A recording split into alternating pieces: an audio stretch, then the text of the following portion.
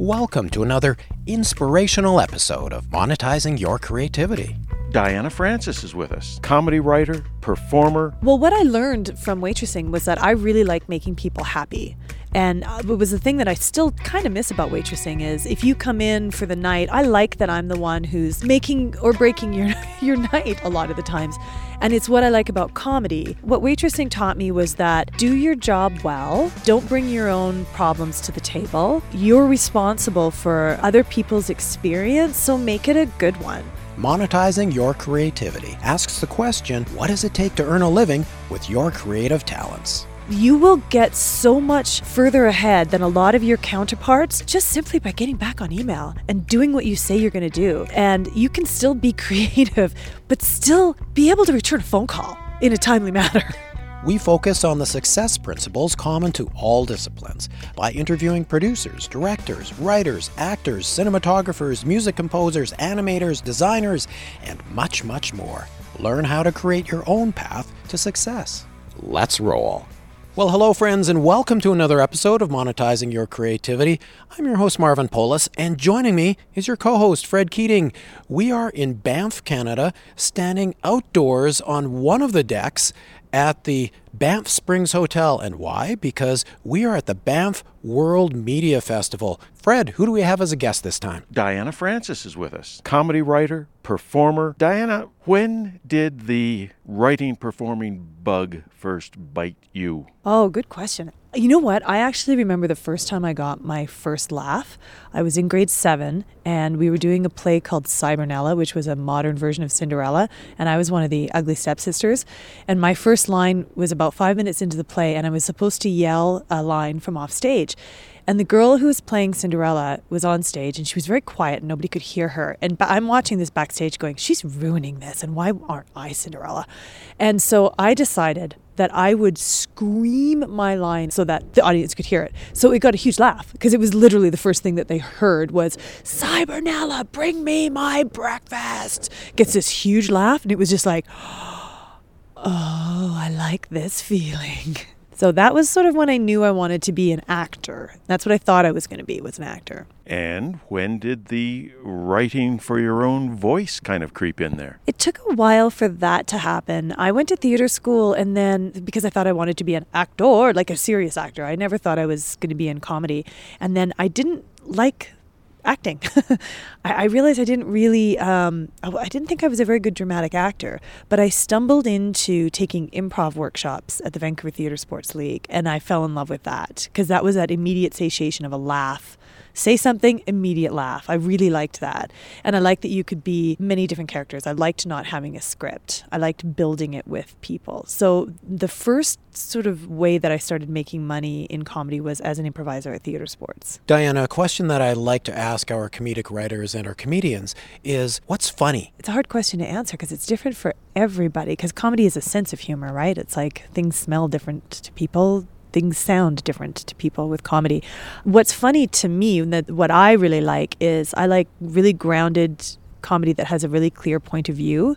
So there's nobody else who could do that sketch or who could write that story or who could do that character because it's your point of view. It's a way that you look at the world that is so unique. I really like that kind of comedy like Louis C.K. or Jerry Seinfeld or Amy Schumer or any of the Amy's. All the Amy's are great. What exactly are you working on now, Diana? Well, I got really lucky. I just finished a program called the Canadian Film Centre Primetime Television Writing Program that really fast tracks writers into writing scripted television in Canada. So I just finished that and I have had some great opportunities to work in a couple of other people's projects that are in development where I just get to drop in and add some jokes and say, hey, what about this storyline? There's a couple of other things that I'm hoping to get hired for in the summer, just waiting to hear. And I'm also rewriting some of my own content. The script that I got into the program with is a 1-hour dramedy that was based on my life with adoption. And so I'm looking forward to rewriting that now with with everything that I have learned from the program. Tell us about The Irrelevant Show. And I write sketch comedy for The Irrelevant Show on CBC Radio, which is one of the coolest, most fun jobs ever, because I get to be in Toronto or wherever. I will have a conference call with the executive producer, Peter Brown. And what I love about this is he never wants you to come in with like a fully formed sketch. Going back to what I was talking to about point of view, he'll just go like, what are the things that you saw this week? Or like, what are the things that you think are weird? You can just come in with an idea like, have you ever noticed that cilantro really polarizes people?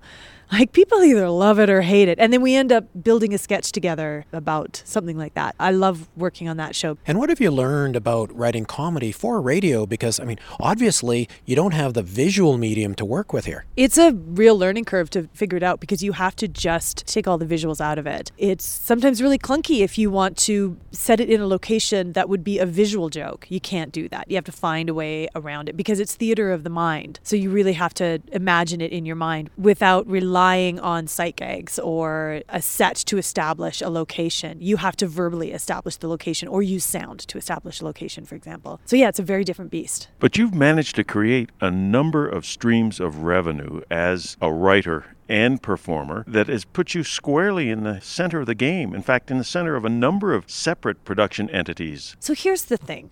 When I was in my mid-20s, I had been doing theater sports and making okay money at it and doing weird little gigs like roving characters or, dressing up as a mascot and getting beaten in the face by children, other great gigs like that. And I realized I had purposely started like, okay, I'll do acting jobs, I'll do improv jobs, I'll do roving characters, I'll try and produce some of my own shows so that I don't have to wait for people to hire me. I got enough plates spinning when I was about 28 that I was able to finally look ahead 6 months, realize I had enough work booked that I could quit my day job. And I remember that moment. I was in the bathroom brushing my teeth, thinking of the schedule. Okay, I'm going to do I've got 2 months of Dotto's Data Cafe, this tech show that I used to do where I was the comedic sidekick. Great, I got that. Then I'm doing a tour for theater sports. Then I've got this other thing. And I realized, I don't have to waitress anymore. And the moment I made that decision, I worked so hard to make sure I never had to go back to waitressing. Didn't help that I burned that bridge real bad.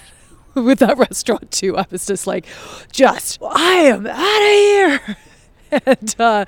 And so I took, I did a lot of background work to pay the bills. It was really, really tough.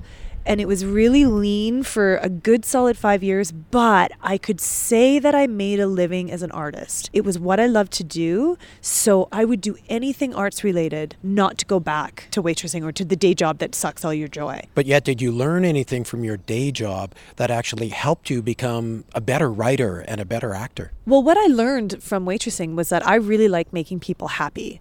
And it was the thing that I still kind of miss about waitressing is if you come in for the night, I like that I'm the one who's making or breaking your night a lot of the times. And it's what I like about comedy. What waitressing taught me was that do your job well. Don't bring your own problems to the table. You're responsible for other people's experience, so make it a good one. And that translated well to my writing. And as a business person in comedy, it means show up on time. It means return emails. It means return phone calls. Like run yourself like you are your own business. And you will get so much further ahead than a lot of your counterparts just simply by getting back on email and doing what you say you're going to do. And you can still be creative, but still be able to return a phone call in a timely manner. And a lot of creative folks forget that. They think that, I don't have to worry about the business side of things. But man, when you're hanging a shingle outside of your door saying, I am an actor, I am a writer, I am an improviser, or I am a creator, there's a business to that as well. And if you can learn the business and be creative, you're going to launch yourself ahead of so many other people that just are creative and flaky. And notwithstanding that reference that you absolutely wrecked at the restaurant, there's that aspect of be nice to people. Yeah, be kind. You always see people in this industry who seem to get ahead and they're jerks. But I learned pretty quickly that I used to work with a few people that I thought were irreplaceable and I had to put up with their nonsense. I realized, oh no, there's a lot of really good people out there that can do that same job and they might do it a little bit different, but I would rather work with good people who are kind and talented and can return a phone call than somebody who is a brilliant genius who's a jerk to be around and who you're never going to get an email back from. We've talked about that before, the restaurant experience notwithstanding,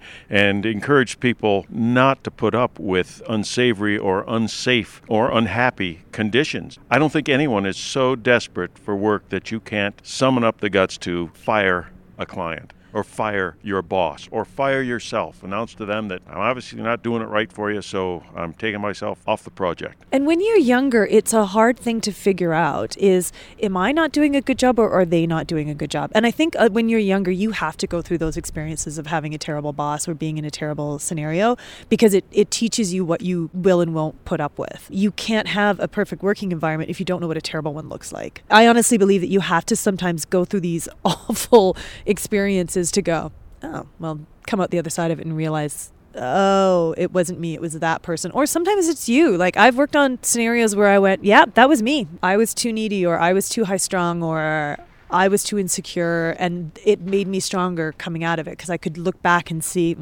okay, I see the mistakes that I made, don't do it again. And I've been in scenarios too where I've been the only female comedy person in a room, and it was a very passive-aggressive work environment, which I don't deal with well. I'm quite blunt and straightforward, and I don't have a lot of ego attached to my work. So I had a really hard time with that because I couldn't figure out, is this because I'm the woman in the room and they don't respect me because I'm a female comedian? Or is this because it's a passive-aggressive work environment and I can't handle passive-aggressive? I think it might be still a little column A, little column B on that one. Now, Diana, there's this other topic that I like to get into with a lot of our guests, this whole idea of the starving artist versus the Hollywood star who's knocked it out of the park. But really, there's this vast zone in the middle of people who are earning a good living and they're happy at what they're doing and it's all good. Yeah, and I think that space in the middle is, are you doing this because you love to do it and you just want to have a happy life? Or are you doing it because you are seeking fame and attention and accolades? There's a real difference between those things. I realized pretty young that I love making people laugh for a living, and I don't care if I ever get famous. I think when I was younger, I did think I wanted fame, and now I realize that I like being able to be part of an awesome creative situation, and the paycheck is nice too, but I don't need to be the person in front of the camera who's walking a red carpet. I love the fact that I can make a living doing what I love to do. Great thoughts. Hey, Fred, anything else that needs to be said before we wrap up? I just want to thank Diana for sharing what she did with us. She's been incredibly open and honest and frank, and that's what our listeners need to hear. There's one other thing I wanted to say. One of the things that I think was unique about my experience becoming a working creative person was that I came from a background where it wasn't great. I grew up in a childhood that was really quite terrible. And at 18, I made a decision, which was, I'm not going to be a victim of my circumstances. I'm going to take responsibility for my actions and make my life happy. And it's really easy to attribute your failure to your past. But I think it's a bolder, stronger choice to attribute your success to your choice to be happy. One of the bonuses of all of this was that because I kind of had to walk away from family for quite a few years, I didn't have anybody expecting me to be a doctor or a lawyer or have a fallback plan. I got to just do what I love to do because I didn't have to answer to anybody.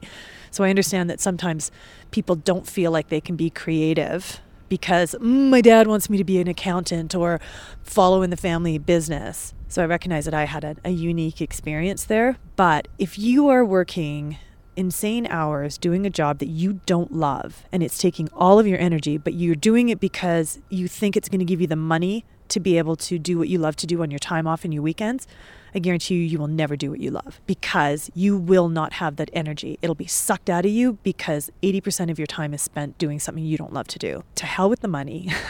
Go back to being broke and do what you love to do because you as a person will be happier, and that will, in general, make people around you happier and will attract happier people to you, and you will eventually succeed. A, thank you for sharing that. We appreciate it. And B, thank you for also pointing out the difference between, although our series is called Monetizing Your Creativity, there are more types of currency than coin. Yeah.